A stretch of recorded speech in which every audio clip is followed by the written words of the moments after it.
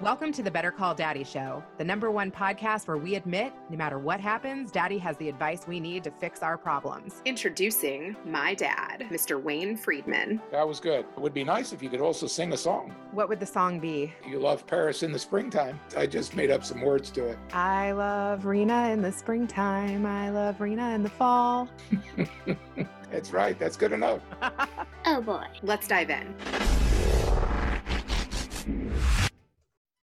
Today we have Jamar. We met through an online conversation on systemic racism, and he does not hold back. Strap in, listeners. Jamar, welcome. So we were on a systemic racism talk together. Boy, was that a conversation. Yeah. What did you think of that?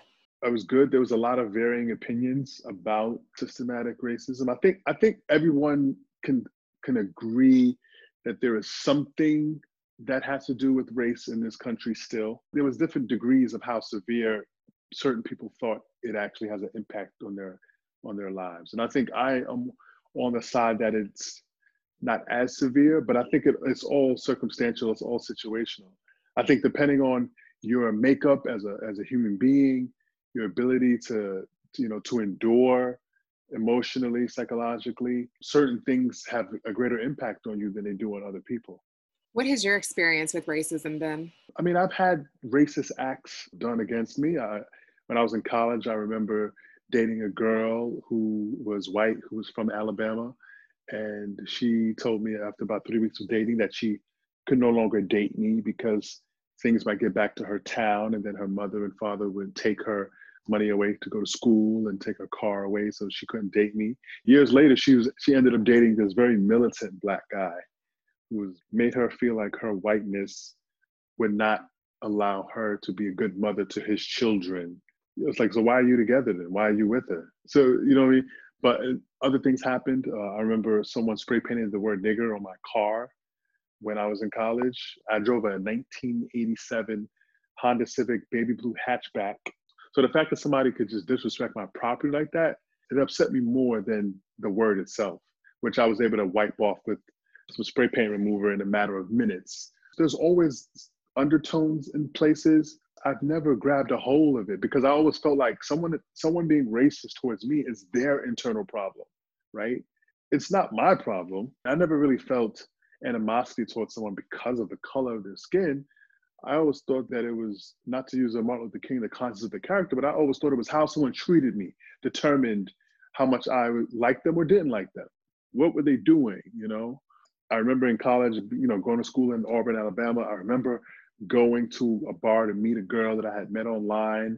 And I show up to this bar and it's like the music stopped, like, and everybody's looking at me like, and somebody was like, nigga, you better get on out of here. I followed the instructions because I value my life. And I was like, I don't need to be anywhere where I'm not wanted. I don't have any desire to try to force my way into situations, I feel like there's plenty of places that will lovingly accept me. So I go where the love is. Racism hasn't played a big part of my life. I think there are things that have happened to me that, looking back at it, like when I talk to someone who race is at the forefront of everything they think about, they say, oh man, that happened to you probably because you were Black. And I'm like, yeah, or it just might have been the person was an asshole, or the person was a douchebag, or the person didn't like me for the way I carry myself. Because, when you're a very confident, charismatic person, a lot of people, they don't like it because they don't have the capability. They look at how well you perform as an indictment on their lack of performance. And of course, I know that there are people who see a young Black male who's intelligent, articulate, charismatic, and they don't like it for racial reasons, but they find excuses. They find, oh, it's something you did. Like, they find ways. Race is the primary, but because they know that they'll be called out. So I think racism has kind of definitely gone into kind of an underground state. And that's where people consider it to be systematic, because they'll just find ways to just limit your opportunities. Do you ever feel like you have been limited in your opportunities because of your race? In the military, I did. In the military, I was an officer in the Navy. It definitely felt like it was the good old boys club. But it was fine because I didn't want to be there long term anyway. Like, I knew for me, It was a stepping stone. I joined the military because I was a poor Black kid from the inner city who did not have money for college, who thought he was better than community college. Not that there's anything wrong with going to community college for some people, but I just knew where my intellect was. I scored a 1,200 on the SAT. If I had opportunities, then I can make the most of them. So being in the military, I'm getting a set salary no matter how much work I do, no matter how much extra work I do. I'm only going to get what I'm making as an O3. And a part of me, I definitely lean towards being a libertarian. I definitely believe in capitalism. When you're in the military, that's not capitalism. And it's not really a meritocracy, because there are people playing favorites. There are people scoring other people higher than you because they've got seniority, regardless of the actual performance on the battlefield, so to speak. There were things that rubbed me the wrong way that told me that there was an internal game here that I could choose to play and perhaps succeed, but what would be the ceiling? Being in the military for 20 years, let's say I made it to like kind of the pinnacle. At the most, I'm making $160K a year, right? With some extra benefits and things like that. And then when I retire, maybe I get half of that in retirement. So, okay, maybe I'm getting $80K a year for the rest of my life, right? And I was like, I feel like I'm worth more than that. I feel like rather than waiting for 20 to get to that imaginary goal line, which a lot of people think they're going to make it to and don't make it to for whatever reason. Just like most corporations, the military is like a pyramid, right? There's one commander in chief, there's a couple of, right? And then it gets spread out and spread out and spread out. So I'm like, what are the odds that I make it to the top of this pyramid in a place that I don't even actually want to be? Not good. So why don't I bet on myself? Why don't I consider getting out, pursuing entrepreneurship, and getting a jump start on that in my life? And so while I felt like there were some things that happened that there's a possibility it could have been because I'm Black, but I think it had more to do with the fact that they knew that me being in the military was holding me back. Let's help usher him out of here, because he doesn't really fit the mold of what we want. Someone who's controllable, someone who takes orders without question. That's just not who I am.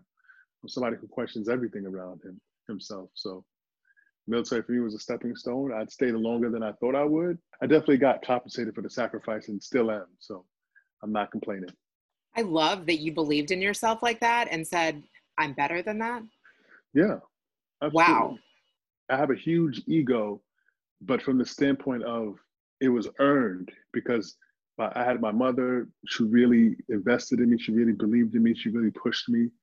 I had a lot of mentors and coaches, and I just had people who really allowed me to see the light that I had inside of myself. I know I have above average stamina, so to speak.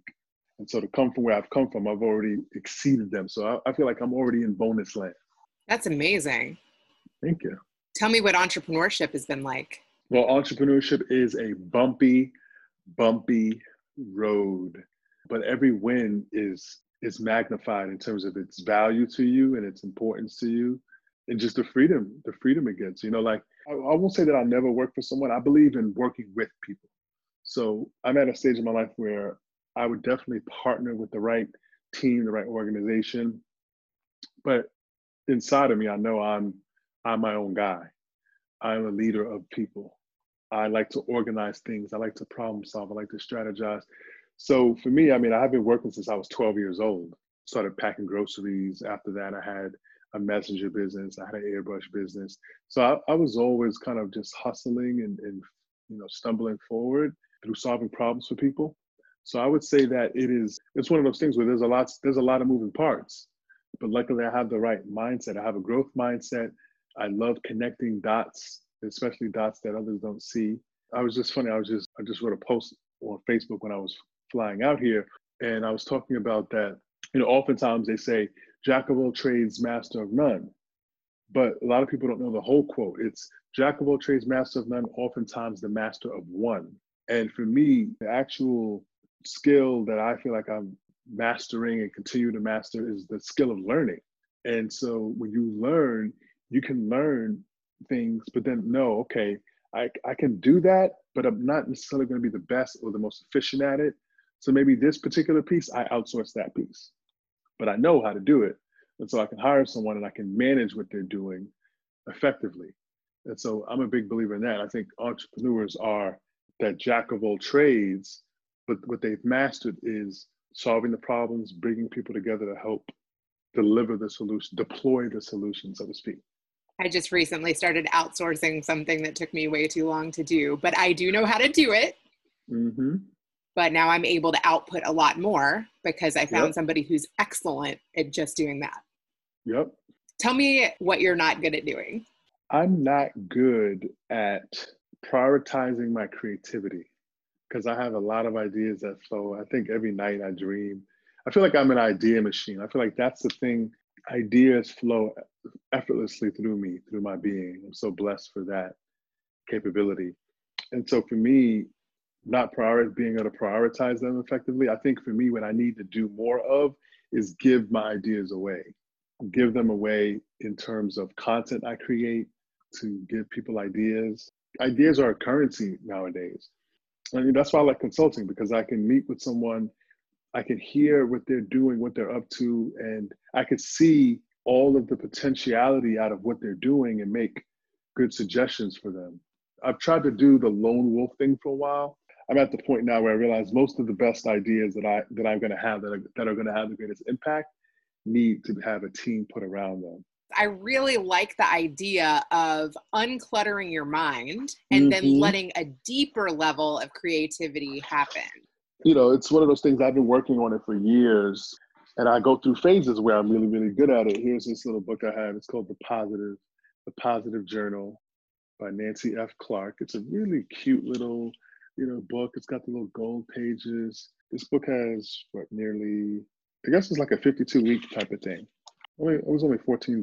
Yeah, for $15. And every day it has it gives you some questions and it gives you some things to write down for your gratitude. And so it's all of the things that I would normally do, but I would do it very free form, like the artist way. This is just going to give me a little bit of structure. And also because it's small and it's not a lot of lines, you don't feel the pressure to have to go deep. But if you do feel it, you can just keep writing on another piece of paper. But this is like a good starter. I love that. Yeah. Tell me about your childhood. Did you ever write down your dreams then? I don't think I wrote my dreams down a lot. I mean, I used to write a lot of poetry. I used to write business plans and stuff, but I never really wrote my dreams down. I didn't learn that till much, much later in life, the power of writing down what you want to accomplish. I was in survival mode because I had a very turbulent childhood. My mother was an addict. She was on drugs for many of my younger years. When I was 12, she regained custody of her now 4 kids. She relapsed again. Here I am, 12 years old, going on 13, the man of the house, worried about my mother's safety in the streets in New York, very despondent in school. I would say from like 13 to like 15, my mother was clean at that point, but it was a lot of struggling to make sense of the world, to make sense on why me? That was the question I was asking all the time. I was creative in spurts, but I just didn't really have any really strong habits. I was dealing with a lot of anxiety and PTSD and depression around that situation.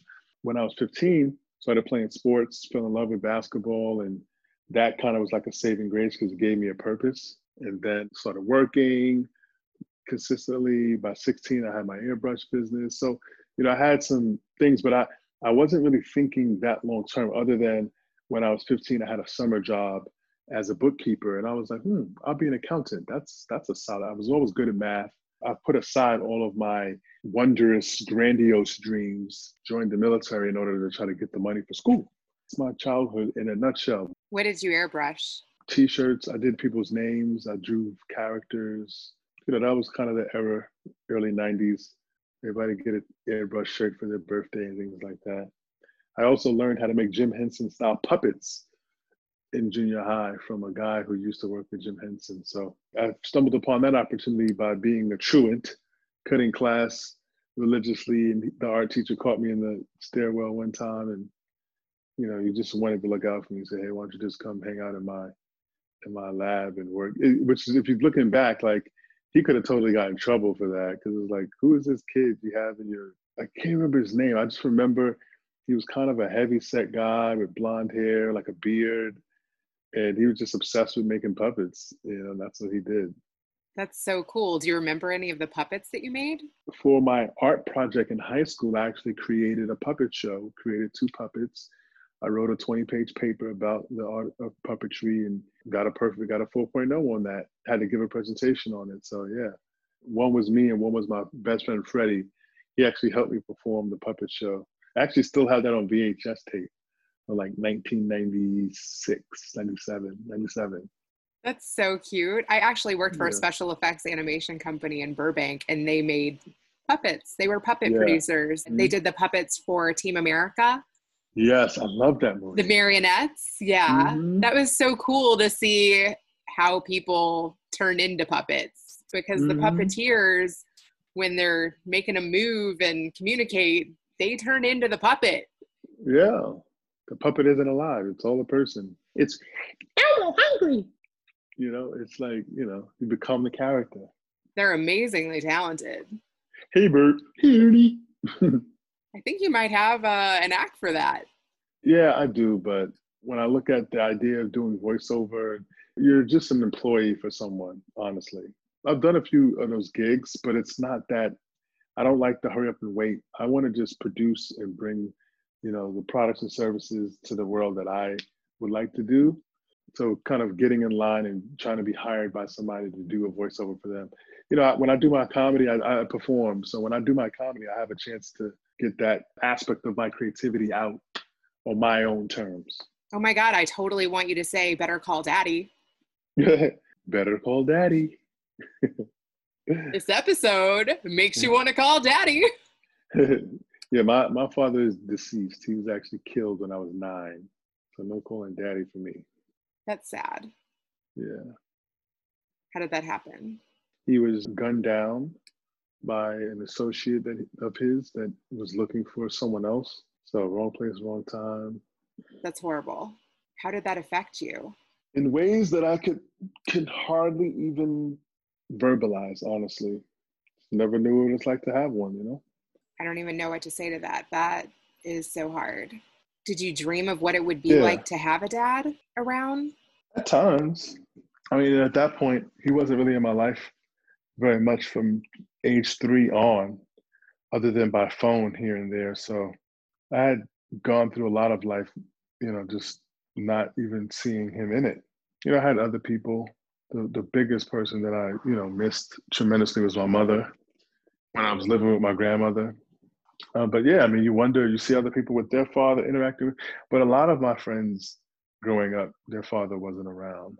It was very common to be raised by your grandparents, your aunties, and things like that, because that was a serious era where there was a lot of drug use all throughout the Black community, in the inner city regions for whatever reason. At first I think guys did it because it was cool, but I also think that they did it because of the way that they were shut out economically from being a part of society. When you have limited options, sometimes some people seek to just self-medicate. So I look back at it with a lot of compassion for the situation. But I have a daughter now, and I've definitely broken the cycle. And my brother has 3 sons, and my sister has a son, and is about to have another son. So we've definitely broken the cycle, so to speak. That's amazing. Tell me about having your first child. She was not planned. I'm not with her mother. We're not in a relationship any longer. But I talk to my daughter all the time. I see her as much as I can. And she's a very, very smart girl, and she has a lot of loving grandparents in her life and family, and so she's super supported, and it's an amazing feeling. But it's a lot of responsibility that I never imagined. I always thought this world was too crazy to even want to bring a child into it, to be honest with you. But then when she was here, I was like, oh my God, I can't imagine not having this opportunity. So I definitely want more. I'm definitely, looking for someone who really wants to be a mother, really wants to be a wife. I believe in marriage. I believe it's possible in these days. I know it's really getting hard. People are really taught to be so independent. And I'm a big believer in not codependency, but interdependency, especially the older we get. Like I'm 40, and I feel like women that are my age that are still single, yeah, the odds are they're going to stay that way because it's just too easy to not to. So for me, I'm thinking I need to find someone in that 25 to 30 range who wants to be in a committed married relationship, wants to be a parent, has done some work and some research into what's required. Because people say, "Oh, there's no handbook for life." There are tons of handbooks for everything now. There are tons of handbooks on how to be a good parent, how to be a good spouse, and I think you have to find somebody who has that growth mindset that really wants that to build a life with. And I know she's out there, and I've been patient, but now for me, it's like, hey, just focus on my business, focus on my ability to support a family. More importantly, especially in these times where the idea of working for 40 years someplace and getting a pension is just about gone forever. Less than 5% of companies in the United States even offer pensions. So in my mind, I'm like, okay, I got to just build my business, be smart with my investments. And, having kids is very expensive. I mean, they say it's like $250,000 for one kid. Luckily, my daughter's college is already paid for. That's probably one of the factors that makes relationships so difficult these days, is that to be in a relationship is expensive. Why did you and your baby's mom break up? My daughter's mother and we broke up before she was conceived. We just had differences of values. As we were kind of in a long distance relationship, and I think the more time that I got to see what we were like together, I realized that we just had difference in values, and she just wanted me to convert to hers, and I wasn't willing to, and so called it off. But then the familiarity of the relationship, it had gone a little over a year, but that's just because of the distance. I think had we been in each other's presence, it would have maybe lasted 3 months. Has your child ever wanted you guys to be together? No, I mean, I don't know. Sometimes when she was really young, she'd wonder, because, I would come see her often, and her mother for a couple of years still was kind of hopeful. And at times I thought maybe I should try to work it out, but we just weren't a match, We had such huge differences that I feel like what happens is a lot of times people show up with their representative in a relationship early on, and they try to be as agreeable as they can. She's very nice. We're just very different in our sensibilities. What do you find funny? I like a lot of dark humor. Yeah, I'm into a lot of dark humor. So my favorite comedians are Richard Pryor, Dave Chappelle, Eddie Murphy, George Carlin, even Bill Cosby, rest in peace. I mean, I know he's not dead yet, but he might as well be, because he's locked up and for doing some, horrific activities, of which my opinion on it doesn't matter, but can't go around being a jerk like that. It's going to catch up to you eventually. Yeah, that was a shame. I loved him growing up. Yeah, he was everybody's dad. So you said that you do comedy too? I've been doing stand-up for 16 years now. Started in 2005. Moonlighting, that was, like I said, that was one of the reasons why people in the military were like, because people that weren't in the military were like, oh, I didn't know, wow, you don't seem like you'd be in the military. And then in the military, people was like, wow, you seem like you could be doing so many things on the outside. So there's a little bit of that jealousy, I felt like. Do you remember your first live show? Of course, yeah. I was nervous as heck. Tell me about that. I spent months and months and months preparing, and it was in front of about 225 people. I opened up the show for a headliner. Normally, it would be the owner of the club would come out, he would kind of warm the crowd up a little bit, and then a headliner would come out and just do 45 minutes to an hour. I convinced the club owner that I could bring out a good crowd. I think I had maybe 45 people or so there. And then the rest were just there to see the normal headliner. And I just did like 12, 13 minutes out the gate, first time up on stage. It was a blast. It was good. Like people enjoyed it. They were like, wow, that was good. It was better than I thought. People were like, it was better than I was expecting. And then the next day I came back out and I made all these corrections, and, and I killed it even harder the next day. Have you met any of your heroes? Yeah. I mean, Dave Chappelle was one of my idols, and I met him in 2009. I saw him when he got back from Africa. Saw him at a live. We were in Oakland. Saw him, and he actually made fun of my comedy business card on stage. I actually have that recording on my website. So what's next for you? What's next for me is just continuing to increase my profile in the digital marketing space. That's what I do for a living. Just expand my brand there, expand my brand as a transformational comedian. So I don't just consider myself like a motivational speaker or just a comedian. I kind of combine the two. So transformational comedy. So the idea is to do motivational talks with a lot of humor in them. But then also just, for me, I'm a big believer in like marketing, no matter what you're doing, is just the key. Marketing is getting the word out. Marketing is connecting with the right people. So I have a book that I'm finishing up called Super Connecting, The Art and Science of Creating Meaningful Relationships in a Digital Age. Very timely. Just continuing to grow my businesses. When does your book come out? I want to say September 30th or sooner. That's really exciting. Very exciting. I feel like it's a breached baby at this point. It's been stuck inside. It's been waiting to come out. It's been a couple of years in the making. It took years before the idea came to me, and then I actually wrote the book in 10 days. But then I was like, I wrote this too fast. Maybe it's not good. I just started to have all of these different doubts. And then I came out with a launch strategy, and it was kind of contingent on me kind of winning the world championship of public speaking. And so then last year, I made it to the finals of Los Angeles for that contest. Came in second place.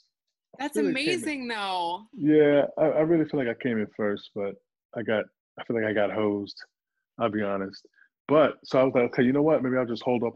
I'm going to do it again next year. Maybe I'll release the book next year, because I wanted to have a big, splash to then announce the book. But then I realized there's never a perfect time. That book just scratches the surface. It's very much a how-to. It's very much a take these steps. Here's a battle plan. I'm pretty proud of it. I just have to trust that it's finished. Like, because there's so much I could add to it. There's always like more that could go in. And every month I have a new super connection that occurs. And it's like taking the case study of how I made that happen. That's what the book's all about. I already won it. One good tip from the book. Or you could tell me a story of somebody that you reached in an unconventional way. This story is not even in the book, but I'm a big believer in the power of voice and the power of video. There's an app that I use called Scribd, which is like an audiobook app. Happily send you my affiliate link for it, give you 2 months free. But I love it because it's like an alternative to Audible, but they've got about 85% of what Audible has. But for $8.99 a month, you get unlimited listens versus $9.99 to get your 1 credit on Audible. So from a value, price, utility, to me, it has way more value for most people. I was using the app, and what I realized was since November of 2019, I had been walking every day between 6 to 12 miles every day, right before COVID hit, right? So I had released 30 pounds from my body. I went from 246 to 216 right before COVID hit. I looked at what I was using. I had a couple of different apps that I was using to track my progress, track my weight loss, track my mileage. And one of the apps that I realized I was listening to on a regular basis was this app, Scribd. I was listening to different books and different topics, health, wellness. So I felt compelled to reach out. I was like, hey, let me see who's running this app. So, I went online, I looked around, I found the CEO of the app on LinkedIn. And I saw him posting on Twitter and stuff. I noticed there wasn't any real strategy with his social media. It was kind of like he's there, he's doing it. But when I looked up, I realized that over a 5-year period, his company raised $100 million for this app. So their only competitor is Amazon and Audible. They have 100 million users worldwide, but about 1 million of them are paying customers. So I was like, wow, imagine how they would do if they actually had some real social media strategy. So I was going to approach him to pitch my services as to get a contract with them. So I sent him a video message. He really liked it, added me back, booked the time on my calendar, and we talked right during that first month of COVID. We had about a 40-minute virtual coffee together. He then put me in touch with his chief marketing officer. I've given him some ideas. My angle was, hey, I'm a veteran, and I know you guys give 2 months away free for affiliates to give away, but what if we did something for vets. I was like, she's like, oh, I'll just give vets can use the app for free, or like full access to all of the features and stuff. And I'm like, that would be a great campaign because it would attract a ton of veterans, but also more importantly, it would attract customers who love that patriotic message, and they would use the app, gladly pay a fee, but knowing that, hey, I can let all my veteran friends know about this app. Because vets especially love telling each other where the good gouge is, like what's the good deals for vets, where to go to get this, where to go to get that. So it would spread like wildfire even more. Well, thank you so much. This is a lot of fun. My pleasure. Thanks for having me on. Thanks for the flexibility on the timing. I'm glad we can get it in. I hate missing meetings and rescheduling things, but this was some things that were just out of my control. Well, thanks for bringing that energy, and I hope you get another 8 hours of sleep tonight. You know what? It's 9 o'clock here, and I'm feeling like, I'm going to just Netflix and chill for a little bit. Oh boy, let's go to Grandpa.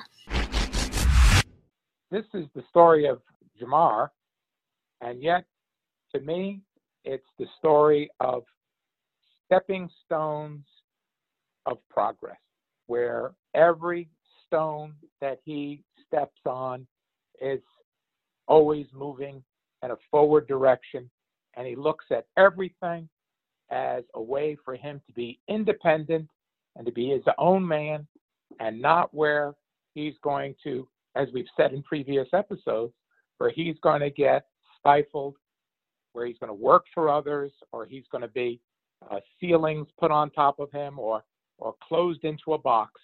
He's going to find a way to take the best of everything and take stepping stones and move forward with his life. This is a very, very good story of, again, how to overcome adversity and learning that communicating with people is the key, networking with people, but he has a tone of creativity where he's able to master things by all of his experiences that he has. So he calls it a jack of all trades, but really to be able to master things, sometimes that's what it takes, is to understand all things. And then you're able to discover that you can let loose your creativity and be able to excel in wherever your creativity wants to take you, where he doesn't put a limit on that either, or saying that it has to be in a certain particular field or area. And what he calls that, which I agree, is that he's learned how to learn. And isn't that the best degree to have, where you're able to learn and adapt to anything that people will show you, because you're open to learning, and building a team around you is also the story of success. People that learn to understand things and be able to judge things by being involved in so many things are able to find the people that it becomes their forte and it becomes part of your team. And you're able to uplift by learning so many different things from people that so-called experts, or those that really have a passion at whatever that item might be.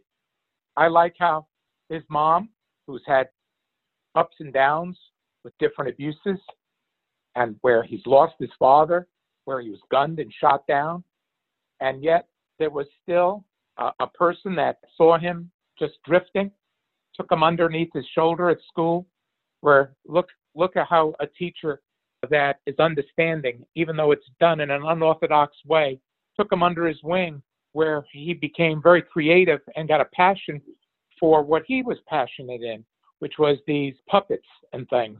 Learning to play sports is also a very, very good way to develop team play and your own abilities, and to where you can let yourself loose without having to just be in a classroom learning. There's so many things that you can learn hands-on that are not in a classroom.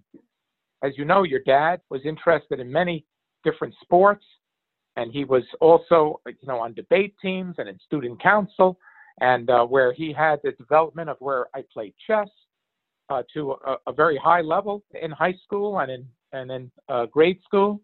And yet I know what it is to be picked on by being Jewish.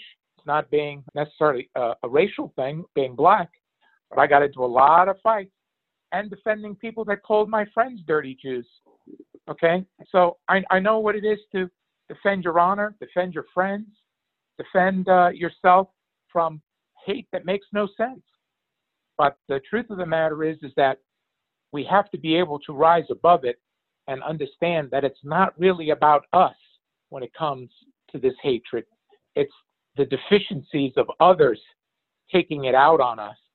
And it's the same thing that if you're smart in something or you're being successful in something, there's always somebody there that just wants to try to tear you down because you're up and they're down, or they're not up. It's a very cruel world at times. But the way to get around that is to be able to continue to search out people that want to grow, want to develop, that want to be loyal, that want to be just, that want to feel like with good cooperation that everybody can succeed with that type of formula rather than knocking people down to succeed.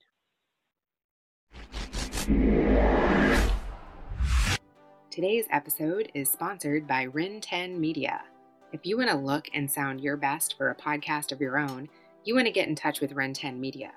When I first contacted them, Better Call Daddy was just a twinkle in my daddy's eye. And now, only after a couple months in, we're at like 50 episodes. Reach out to info@ren10media.co.za and use the subject line, Better Call Daddy. Now you can subscribe on Apple Podcasts, Google Play, Spotify, and tune in. Add Better Call Daddy podcast on IG at Rena Friedman Watts on LinkedIn.com. Thanks for listening to the Better Call Daddy Show.